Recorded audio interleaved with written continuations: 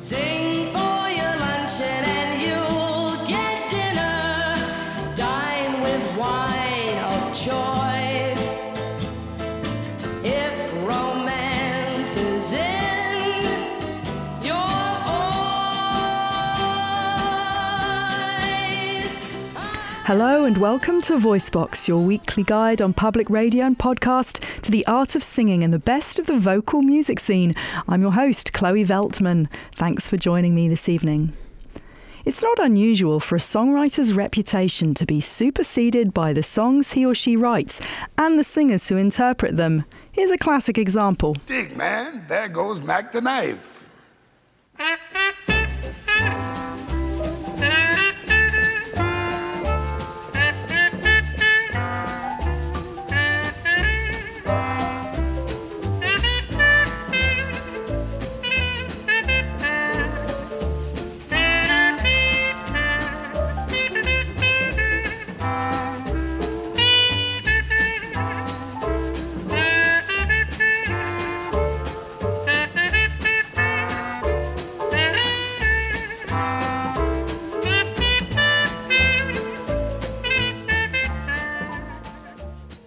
If you've just joined us, welcome. I'm Chloe Veltman and this is VoiceBox, Public Radio's weekly show all about singing. We're also available as a podcast on iTunes. The track we just heard is familiar to millions of people. It was, of course, Louis Armstrong's famous rendition of Mac the Knife, a show tune which was composed in the 1920s by Kurt Weill with lyrics by Bertolt Brecht for their stage work The Threepenny Opera. Armstrong made the song famous in the 1950s, and Mac the Knife became a favourite of countless other vocal artists, from cabaret stars like Frank Sinatra, Bobby Darin and Ella Fitzgerald, to rockers like Tom Waits and Nick Cave, to opera stars like Anne-Sophie von Otter. Mac the Knife is just one of many hit songs composed by Weill. Titles like Pirate Jenny, Alabama Song, Surabaya, Johnny and My Ship have gone on to become a regular part of the repertoire of countless singers. So how did Kurt Weill, the cool and withdrawn Jewish cantor's son, whose compositional style was influenced by Mozart, Mahler, Schoenberg and Stravinsky, come to make such an impact on so many singers from such a variety of different vocal disciplines? To help us answer this question and many more about the vocal music of Kurt Weill, I'm excited to be joined in the studio by music scholar Stephen Hinton. Hello, Stephen. Thanks for dropping by. Hello, Chloe. Thank you for having me on the show. It's a great pleasure. Stephen Hinton is a professor of music at Stanford University and a specialist on Kurt Weill. He has published several studies on the composer, and his new book, Weill's Musical Theatre, Stages of Reform, the first musicological study of Kurt Weill's complete stage works, is hot off the press. Stephen, Weill was a fan of great singers, wasn't he? You told me that he held them in such high regard that he thought them even above conductors. What was that about? Well, he did. He thought great singers were rarer than great conductors.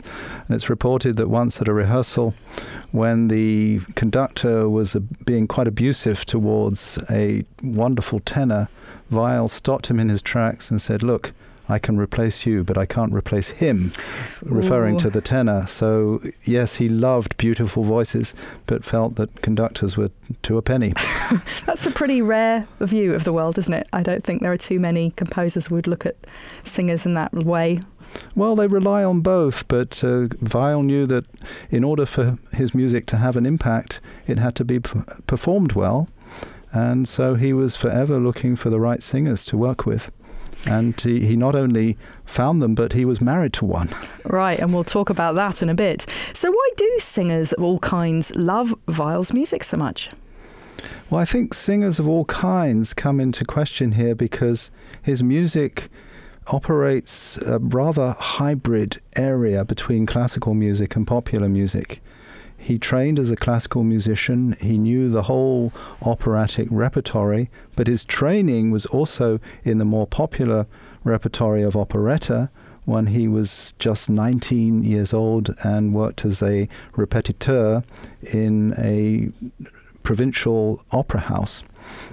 When he moved to Berlin, and after learning how to compose with such illustrious figures as Ferruccio Busoni, he started moving in a more popular direction and appropriated the melodic inventions of jazz music, popular music.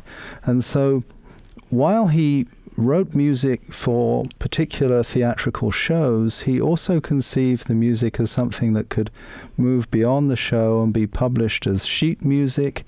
And he was appealing both to singers who were classically trained, but also appealing to more popular artists. And I think this tension between the classical and the popular is not just something of his music being available to these people, but it's enshrined in how he conceived of these pieces to begin with. Well, when we're talking about the story of how Weill came to be such a force on the international vocal music scene, it seems to all boil down to one incredibly powerful and charismatic character, Lotte Lenya. Lenya is so integrally linked to Weill's success as a songwriter that Louis Armstrong even added a line about her to the lyrics in the version of Mac the Knife we just heard. Other than Bertolt Brecht, Lenya, who was the composer's on-again, off-again wife and the original interpreter of many of his songs, was arguably the biggest influence on Weill's songwriting style. For better and perhaps for worse, Lenya was in all senses Weill's muse. Let's listen to a recording of Lenya's voice now. Here she is in 1930 with the Alabama song from the Mahogany Songspiel.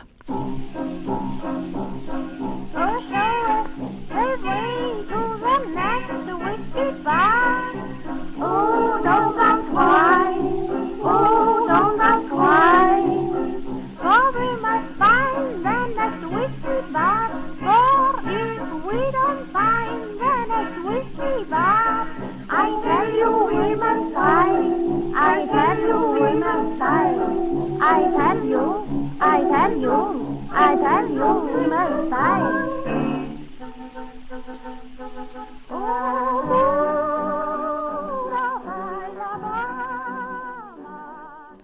This is VoiceBox with me, your host, Chloe Veltman, and that was the inimitable Lotte Lenya performing the Alabama song by Kurt Weill from the Mahogany Songspiel. The recording dates from 1930. On tonight's show, I'm joined by Professor Stephen Hinton of Stanford University for a discussion about the songs of Kurt Weill and the singers who've made them famous. Stephen, Weill came from a very straight-laced religious background. His father was the cantor at a synagogue in Dessau. Lenya, on the other hand, was not only a shiksa, but also basically a street urchin. How did these two very different individuals come together, and how would you describe the nature of their connection? They came together. She was a dancer, actually, at the time, working in Berlin. Weill was collaborating with a playwright called Georg Kaiser, who wrote the libretto to Weill's first opera, The Protagonist. And Weill was going to visit Kaiser, and in order to get to Kaiser's villa, Weill had to go across a lake.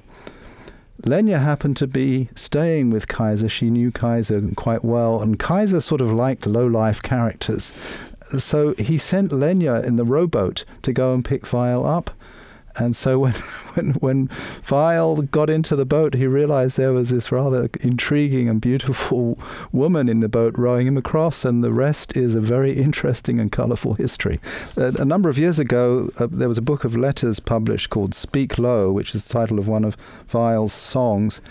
And it's the letters of Kurt Weill and Lotte Lenya. They wrote a lot to each other because they had all kinds of separations. They had a marriage separation, in fact. They divorced in the early 30s and remarried when Weill went to the United States as an émigré.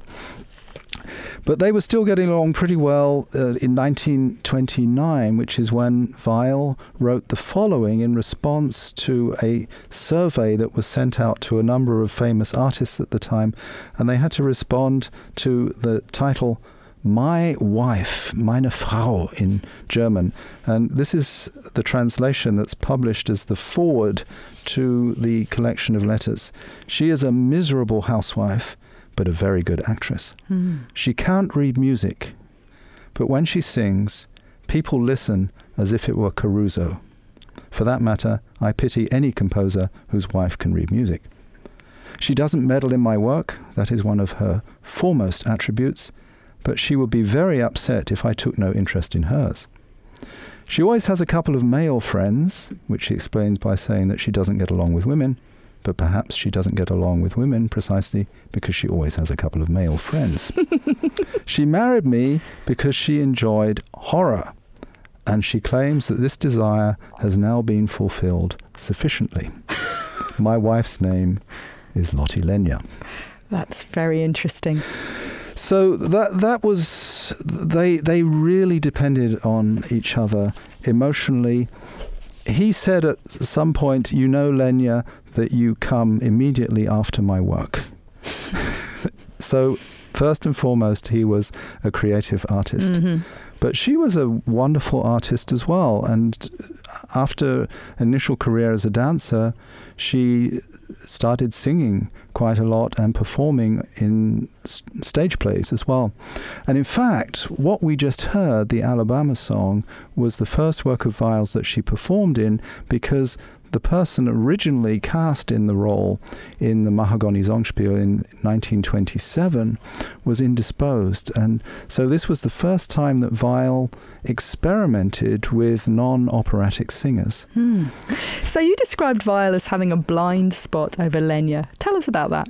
Well, the blind spot is really, I think, that he was completely smitten and really wanted to help her to get all kinds of work, and really wanted her to perform in as many of his works as he could.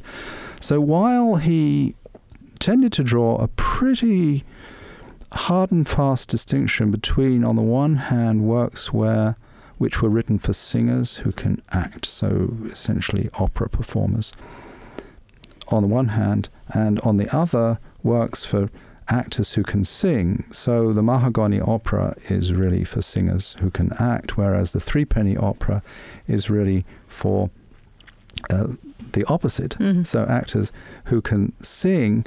Lenya gets plugged in the Mahagoni Songspiel as the only actor who can sing, as opposed to a singer who can act.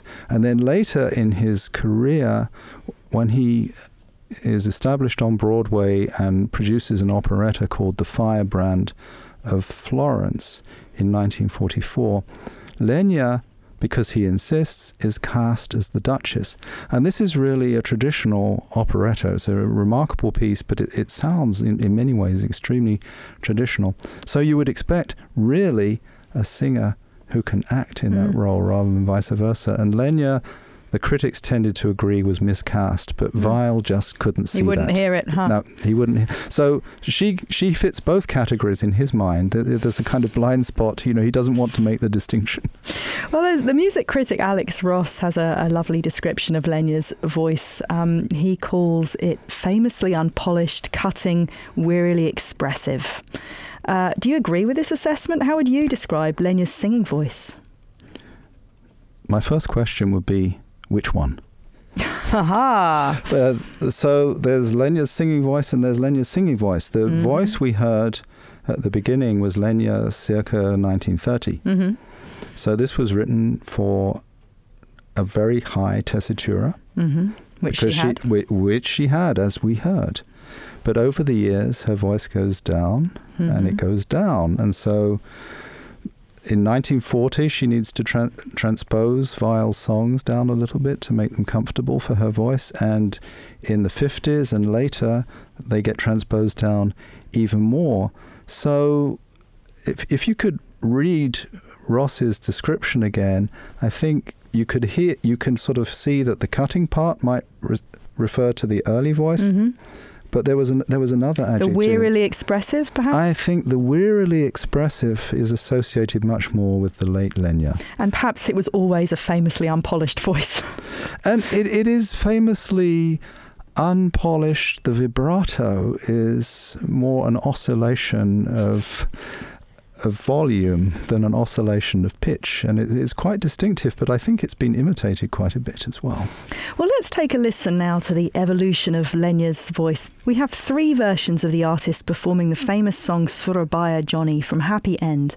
The first is from 1929 when Lenya was around 30, the second dates to 1943, and we'll finish up with a version from 1960 when the singer was in her early 60s. Ich war jung, dort erst 16 Jahre. Du kamest von Burma heraus.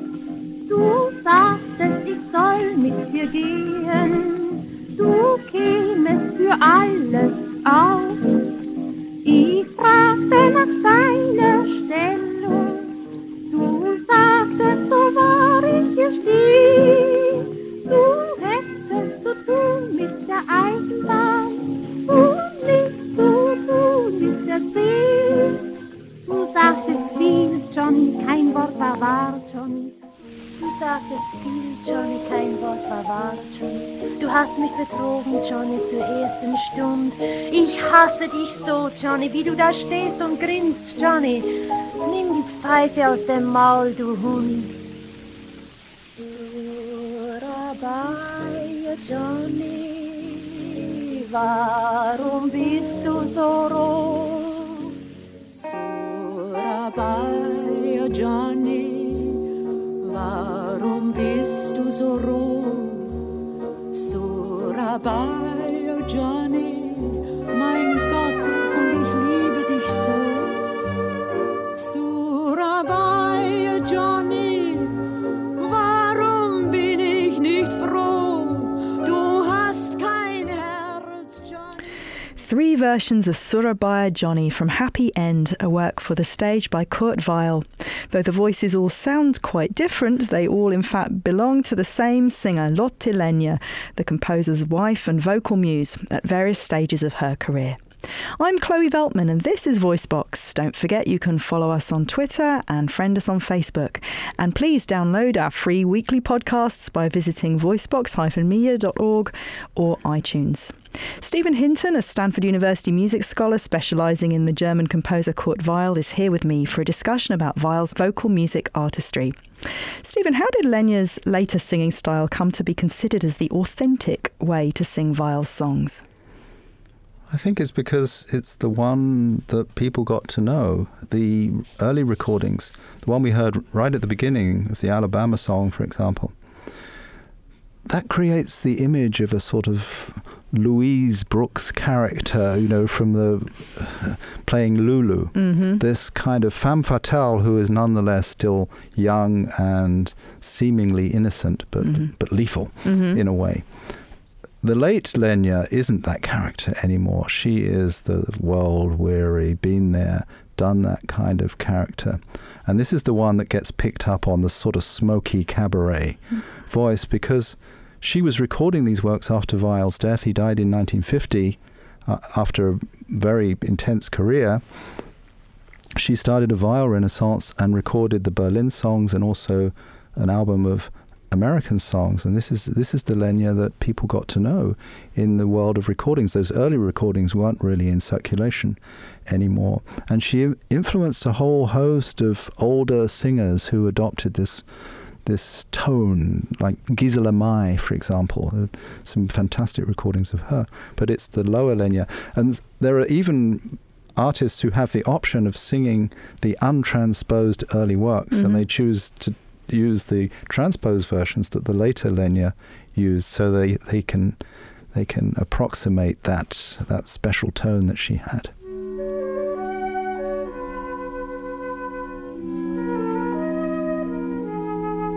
Will you tell me how these things happen? Have I trusted in love too much?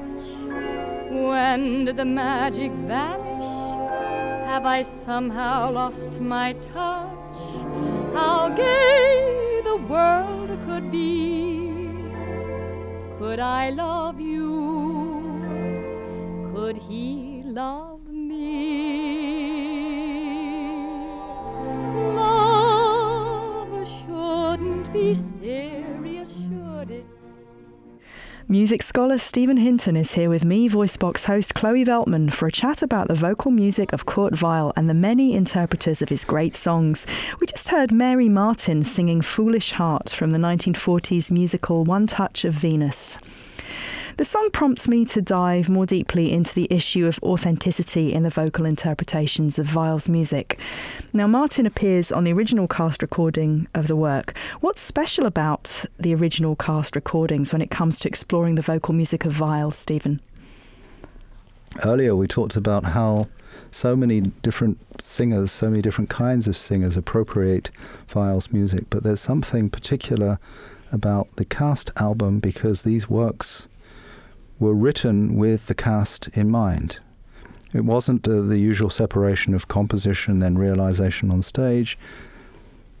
The Broadway tradition and the practice of a lot of writing for the stage is that you assemble your cast, and although certain numbers may be sketched, the finishing touches and some of the new songs that grow up are very much part of the rehearsal process. So this is an interesting show, 1943, One Touch of Venus, a wartime show about a goddess who is brought to life. She's the statue who is owned by an art collector, but it's a simple barber who manages to bring her to life, and he falls instantly in love with her and she with him. But she realizes that life in suburbia, where she has a nightmare ballet sequence, is not for her, and she goes fleeing back to Olympus. And Mary Martin, originally Marlene Dietrich was supposed to play this role, but she withdrew, and so the role was created around Mary Martin's character. And so when you hear the recording, you're hearing the conception of Venus, the character of Venus, as she emerged on the stage in New York in 1943. So that's something very special. There's this intimate bond between the show and the cast recording. That doesn't mean that other interpreters can't come along and put a new spin on it, but if you want to get inside the character as she appeared on the stage, Mary Martin in this case is the key. Okay, so then if you were a singer who was interpreting a role like this, and you're not Mary Martin, how do you make it your own? I mean, it must be very challenging if Mary Martin's voice is so closely linked to the work. I think that's right. Well, I would advise people to go and listen to the cast album to get a sense of performance practice. And you can see that the recording is all of a piece with Weill's conception of the work. In a way, the work is synonymous with that particular realization. But it's unlikely nowadays that somebody would want to put the show on exactly how it was done. People just don't do this. And some of these works, Lady in the Dark is a particular case in point. This is the work that came just before One Touch of Venus. Is an incredibly sexist premise about a magazine editor who is a workaholic because she's really suppressing her female identity. And what she really needs to do, her psychiatrist seems to be saying, is find herself a good husband and come to terms with this female persona that she's repressed. Nowadays, this does not sit very well, so something has to change. And it's perfectly legitimate, of course, to update these works in all kinds of ways, and that is the gateway, as it were, to a new interpretation where you're not the Mary Martin character, but you're something quite other when you're singing the role of Venus, or Liza Elliott, this magazine editor in Lady in the Dark. There are as many different ways to interpret a Weill song as there are singers out there to sing them. Here are two examples at different ends of the spectrum. We'll listen to two takes of the Ucali Tango from Weill's 1930s work Marie Galante. First we'll hear from the cabaret artist Uta Lemper, and then from opera singer Teresa Stratas.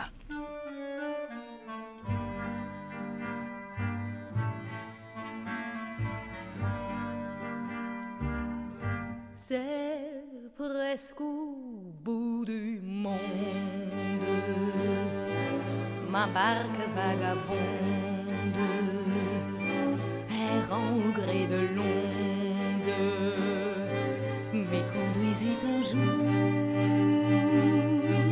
L'île est toute petite, mais la fée qui l'habite gentiment nous invite.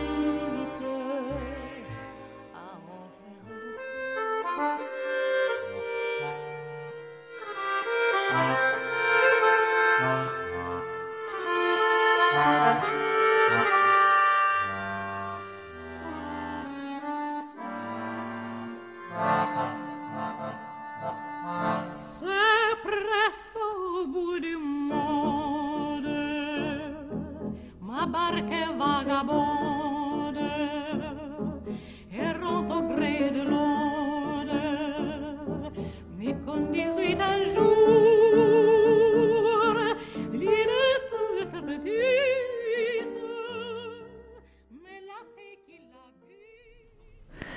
I'm Chloe Veltman and this is VoiceBox. Don't forget you can follow us on Twitter and friend us on Facebook.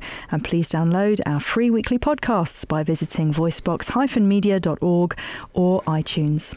Stanford music professor Stephen Hinton is on hand for a conversation about the vocal music legacy of the composer Kurt Weill. The University of California Press just published Stephen's new book about the musical theatre of Kurt Weill. The book is entitled Weill's Musical Theatre, Stages of Reform. We just heard two performances of the Yukali Tango from the composer's stage work Marie Galante, which was written in the 1930s. Stephen, what do you make of the cabaret artist Ute Lemper's interpretations of Weill's music versus opera singer Teresa Strata's approach? Well, I think they're coming from two completely different ghettos. So Ute Lemper, although she's German, I think has learnt to sing by looking at the example of Broadway. Whereas Teresa Stratas is crossing over from the world of Mozart opera, where she's done some remarkable things. But you can hear that she doesn't really give up her operatic voice, and she doesn't cross over very much to the more popular idiom. That said, shortly before Lenya's death, she essentially passed the mantle to Teresa Stratas. And she heard Stratas singing some of the unknown Weill songs and said, this is it. And she thought it was wonderful. Partly, I think, because it was so different from her. So she didn't see Stratas as a clone, but Stratas as embracing a side of Weill that she wanted to see nurtured and perpetuated. And so Stratas did a number of albums, 2 albums and a number of live performances, and there was a recording of the 7 Deadly Sins that she did. Yeah, so she really got into Weill for a while. Now, Weill gravitated in and out of the opera and musical theatre world during his career, and few composers have really been able to do this successfully. How did Weill manage it? He said that his ambition all along was to write opera, but it was a particular kind of opera that moved away from the institution of the opera house and represented a kind of rapprochement with spoken theatre. He saw a particular role for music in the theatre. By the time he got to New York, his idea of, he called his main work, his chef-d'oeuvre, Street Scene, which is an American opera that mixes Wagner, Puccini, Gershwin, Irving Berlin, you name it. There are all kinds of influences that turn this into a quintessentially American work, if you like, a kind of musical melting pot that he created. He saw this as essentially operatic, but it was a particular kind of hybrid opera that he was after. His last work for the musical theatre, which was an adaptation of Alan Paton's novel Cry the Beloved Country, the title of the work is Lost in the Stars, he said, contained a lot of un-Broadway-ish operatic music on the one hand and more popular idioms on the other. And he thought that he, and rightly so, I think, that he had a model in Mozart, and in particular in the Magic Flute, which, if you think about it, contains that kind of Papageno sphere of popular music, but it also has the Queen of the Night sphere. Sarastro is the more popular figure. Pamina and Tamino are the more operatic sides, and Mozart mixes these in very interesting and in some ways symbolic fashions. And I think this is also what's going on with Weill throughout his career. He sort of took his cue from Mozart, or the Mozart as he was being promulgated by his teacher Busoni, and ran with that model, going in all kinds of directions and ending up in Lost in the Stars with a kind of Singspiel on the American stage. So you're describing him, in effect, as the ultimate crossover artist. And, you know, one of the things that confuses me greatly when I think of Weill is the nomenclature that he and his collaborators used to describe their various works. Yes. You know, you have operas and musical plays and sung ballets and operettas and folk operettas and vaudevilles. There's so many different words that are employed. How did the genre in which a work was written affect the types of voices that Weill sought out to perform the roles? Yeah, so indeed he was a crossover in a way. All of these labels were inadequate to the task of describing what he wanted to do, which is sort of sui generis in a sense. That was what he was really after. It was something that was in between. Mm-hmm. So to what extent does a singer's musical background matter when it comes to suitability for performing these roles, given that he's going for this? Well, I think it matters. Mix? I think it matters a lot, because you have to go back, you have to look at the parts, and there are some which were written for people who had operatic abilities and others that weren't. So within Lost in the Stars, for example, you have the principal character, Stephen, who comes straight from the novel, The Priest, who his role was conceived for Todd Duncan, who played in Porgy and Bess, in Gershwin's folk opera. Yeah, lovely baritone. It's a very rich, low voice. Weill actually wanted to work with Paul Robeson as well, so another iconic figure. So if you're going to put on Lost in the Stars, you need somebody who is Todd Duncan-esque in order to manage that part. But there are other more popular voice parts in there. In Street Scene, same goes. You can have a Broadway performer doing some of the side characters, but for the main character, Anna, you really need an operatic soprano. Well, it's clear that Weill's music demands performers who can both sing and act, regardless of what musical background they come from. And of course, some of the roles require dancing skills too. Yes. But is it better, do you think, Stephen, to be a singer who can act or an actor who can sing when it comes to staging Weill's works? It really depends on the piece. I think for the Threepenny Opera, it would be rather odd to populate that with opera singers. Mm-hmm. And to have them to try to act and do all that dialogue. Whereas if in Mahagoni, I think it's imperative to find opera singers.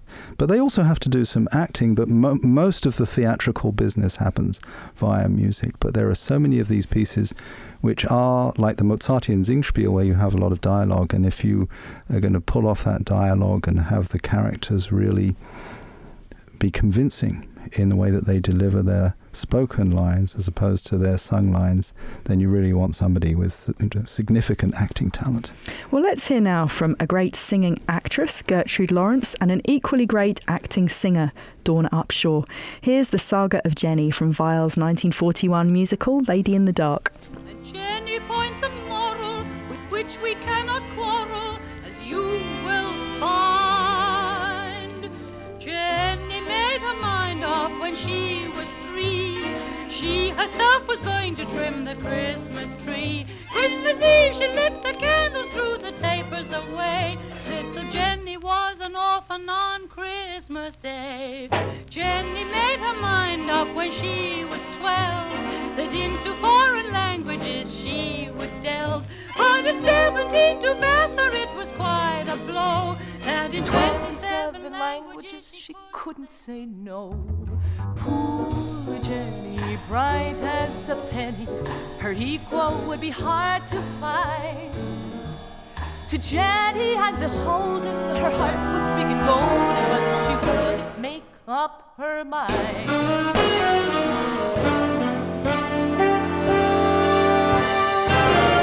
Jenny made her mind up at 22. To get herself a husband was the thing to do. She got herself all dolled up in her satins and furs, and she got herself a husband, but he wasn't hers. You're listening to VoiceBox. I'm Chloe Veltman. VoiceBox is available as a free weekly podcast via the VoiceBox website at voicebox-media.org and also on iTunes under KALW VoiceBox. Stephen Hinton, a Stanford University music scholar specialising in the German composer Kurt Weill, is here with me for a discussion about Weill's vocal music artistry. We just heard two fantastic interpreters of a hit track from Weill's 1941 musical Lady in the Dark, The Saga of Jenny. Stephen, love to hear your thoughts about the performances we just heard from Gertrude Lawrence and Dawn Upshaw, who we might consider respectively as an actor who can sing and then a singer who can act. So Gertrude Lawrence was the original Liza Elliott, and she really embodies that role. But the role is one where there's an absolute strict separation between speaking and singing. There are portions which are in the real world when she's in the analyst's office and with her co-workers, where it's all acting. And Gertrude Lawrence was a great actress. Mm-hmm. I can't imagine Dawn Upshaw really wanting to do that kind of performance. And then there are the fantasy portions where she's talking about her dreams, and Weill said he created 3 little one-act operas. And it's all singing. Mm-hmm. And so Gertrude can really do both of those. The Dawn Upshaw recording is fascinating. I think she's one of the most successful crossover singers around, that she has done phenomenal work as an operatic singer, an incredible range, Handel, Mozart, and later repertory. But she also has a very light touch when it comes to doing the Broadway repertory. Mm-hmm. What she seems to be doing here, though, is taking the saga of Jenny even further down the path of jazz music into the world of these, what they're called, standards. And this is a fascinating aspect of Weill's reception, that he not only appropriated aspects of jazz in thinking about his music, in thinking about this mixture of the classical and the popular. Jazz played an enormous role. But in the reception of his music, some of those songs themselves became jazz standards. And here we can hear this jazz bass playing the accompaniment as in a very authentic jazz manner, much more authentic jazz manner than the strange hybrid, which is Weill's recording. And then these standards, in turn, are not only sung, but they become performed by instrumentalists, and there's a whole host of recordings of Weill's songs. My Ship, also from Lady in the Dark. Many, many other songs of his which are performed by instrumentalists. September song from Knickerbocker Holiday. There's an incredible performance by Art Tatum, for example, a very elaborate virtuosic piano rendition of that piece, where Weill's tune is used as the basis for jazz improvisation. So would you say it's a combination of Lotte Lenya pushing for it, and then also the fact that you had all this music turned into sheet music and spread around, that kind of helped to disseminate Weill's work to a mass audience, or are there other factors? The sheet music is absolutely key. Not a single full score of his musical theatre works was published in his lifetime. Oh. But lots and lots of sheet music. Quite a lot of which you can find actually on eBay. Wow. And was that common for composers in his day, or was it unusual? No, it wasn't common for the so-called serious classically trained composers, but not from the outset, but as soon as this element of popular music entered his work and he composed pieces, we come back to the Alabama song, which is such a key moment in his output because of Lenya, of course, but also because it was the first piece of his that was issued as a separate piece of sheet music. And if his publisher didn't work hard to disseminate his music as sheet music, he would get very frustrated. So he was, on the one hand, trying to protect his works and their integrity. Yeah. He insisted on his own instrumentation being performed in the theatre. But when it came to performance outside the theatre, he was really pushing for the practice of sheet music dissemination and popular appropriation of his songs. And so many of those songs have become so popular and performed by people who aren't stage actors, different kinds of rock bands and all. That's right. Variety of musicians as a result. They really have. And I've been working on Weill for many years. And when people ask me, what are you working on? And I say, on Kurt Weill. A lot of people don't know Kurt Weill. And then I say, well, you probably have heard of Kurt Weill. And I'll say something like Threepenny Opera, and a lot of people say, oh yes, Kurt Weill, or they'll draw a blank and say Threepenny Opera, don't think so. And I say, well, Mac the Knife. They say, oh, of course. So he's somebody whose posthumous reputation is such that he's so popular that his identity as the composer has been eclipsed. Exactly, which is it's so true. It's where the thought that we had at the start of the show, and it's absolutely palpable with his songs. I thought we could sit back now and enjoy the vocal talents of several singers that we love interpreting the songs of Kurt Weill in their own distinctive ways. First of all, we'll have Todd Duncan, and then Theo Bleckmann, and then the Young Gods, and then the Doors, and finally Dee Dee Bridgewater. Before Lord God made the sea and the land, He held all the stars in the palm of His hand, and they ran through His fingers like grains of sand. And one little star fell alone.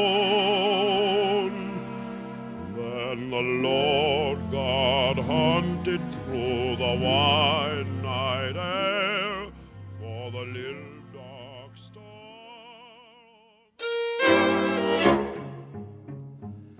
Bills Ballhaus in Bilbao, Bilbao, Bilbao war das Schönste auf dem ganzen Kontinent. Dort gab's für $1 Krach und Wonne, Krach und Wonne, Krach und Wonne und was die Welt ihr eigen nennt. Aber wenn Sie da hereingekommen wären, ich weiß ja nicht, ob Ihnen sowas grad gefällt. Ach, Brandylachen waren, wo man saß, auf dem Tanzboden wuchs das Gras. Und der rote Mond schien durch das Dach. Ne Musik gab's da, man konnte sich beschweren für sein Geld. Joe, mach die Musik von damals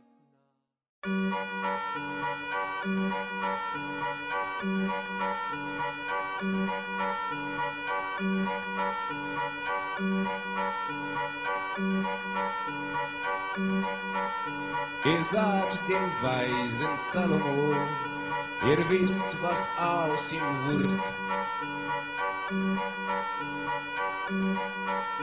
Dem Mann war alles sonnenklar, er verfluchte die Stunde seiner Geburt und sah, dass alles eitel war. Ihr saht den kühnen Cäsar.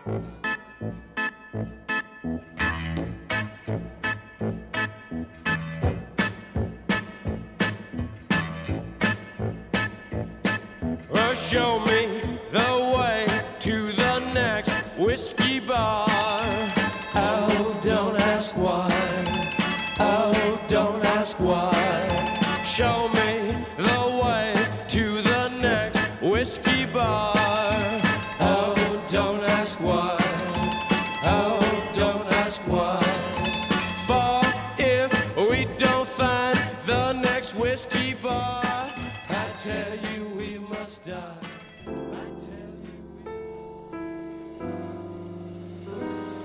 There once was a girl named Jenny, whose virtues were varied and many, excepting that she was inclined always to make up her mind. And Jenny points a moral with which you cannot quarrel, as you will find. This is VoiceBox. I'm your host, Chloe Veltman. We're exploring the vocal music legacy of the 20th century German composer Kurt Weill with Professor Stephen Hinton of Stanford University. We just heard a set of clips from assorted Weill songs performed by some of our favourite interpreters of the composer's music. The performances we heard in order were those of Duncan Todd, Theo Bleckmann, the Young Gods, the Doors and Dee Dee Bridgewater. For more detailed information about the playlist, please check out the VoiceBox website at voicebox-media.org. Stephen, what in your opinion are the ingredients of a great interpretation of a song by Kurt Weill? In other words, what does a vocalist need to have in order to make the music really sing? That's a great question because, as we've been discussing, the oeuvre is really diverse. And so it's hard to come up with a recipe. It really depends on the piece, really depends on the work, but I think they need to get inside the melodic contours and have a feel for that. They need to appreciate how the contours relate to the accompaniment, which is often quite different. And they also need to listen to how the music relates to the text. This was a composer who worked with a whole range of authors, from Bertolt Brecht at one end to Maxwell Anderson at the other, Ira Gershwin, Paul Green, many, many authors, lots of different texts, lots of different worlds of expression. So, in a sense, the singer has to be able to inhabit that world, and they can inhabit that world in different ways. But I think all of the ones that we've heard today, in their own way, find their way into the world of Kurt Weill's music. Well, we're just about out of time for this week. A hearty thank you to this evening's special guest, music scholar Stephen Hinton of Stanford University, for joining me today. Stephen, it's been lovely chatting with you. Oh, it's been my pleasure, Chloe. Thank you for having me here. Stephen's new book, Weill's Musical Theatre, is available online via the University of California Press website and Amazon.com. VoiceBox is an independently produced non-profit project recorded at the studios of KALW in San Francisco. Our series producer is Seth Samuel and the web editor is Victoria Lim. VoiceBox needs your support. To find out how you can make a tax-deductible donation to keep us on the air, please visit our website at voicebox-media.org. Donating is safe, easy and tax-deductible through our online PayPal link. Check out our free weekly podcast on iTunes and via voicebox-media.org, and also visit our homepage to mull over and respond to the question of the week.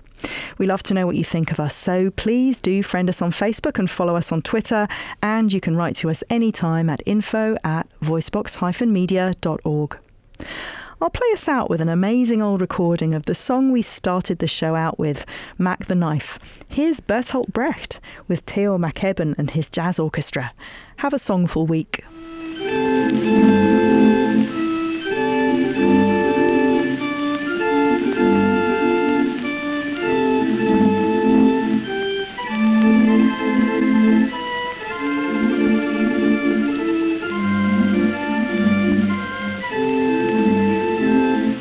Der Haifisch, der hat Zähne und die trägt er im Gesicht. Und Mäckis, der hat ein Messer, doch das Messer sieht man nicht an dem schönen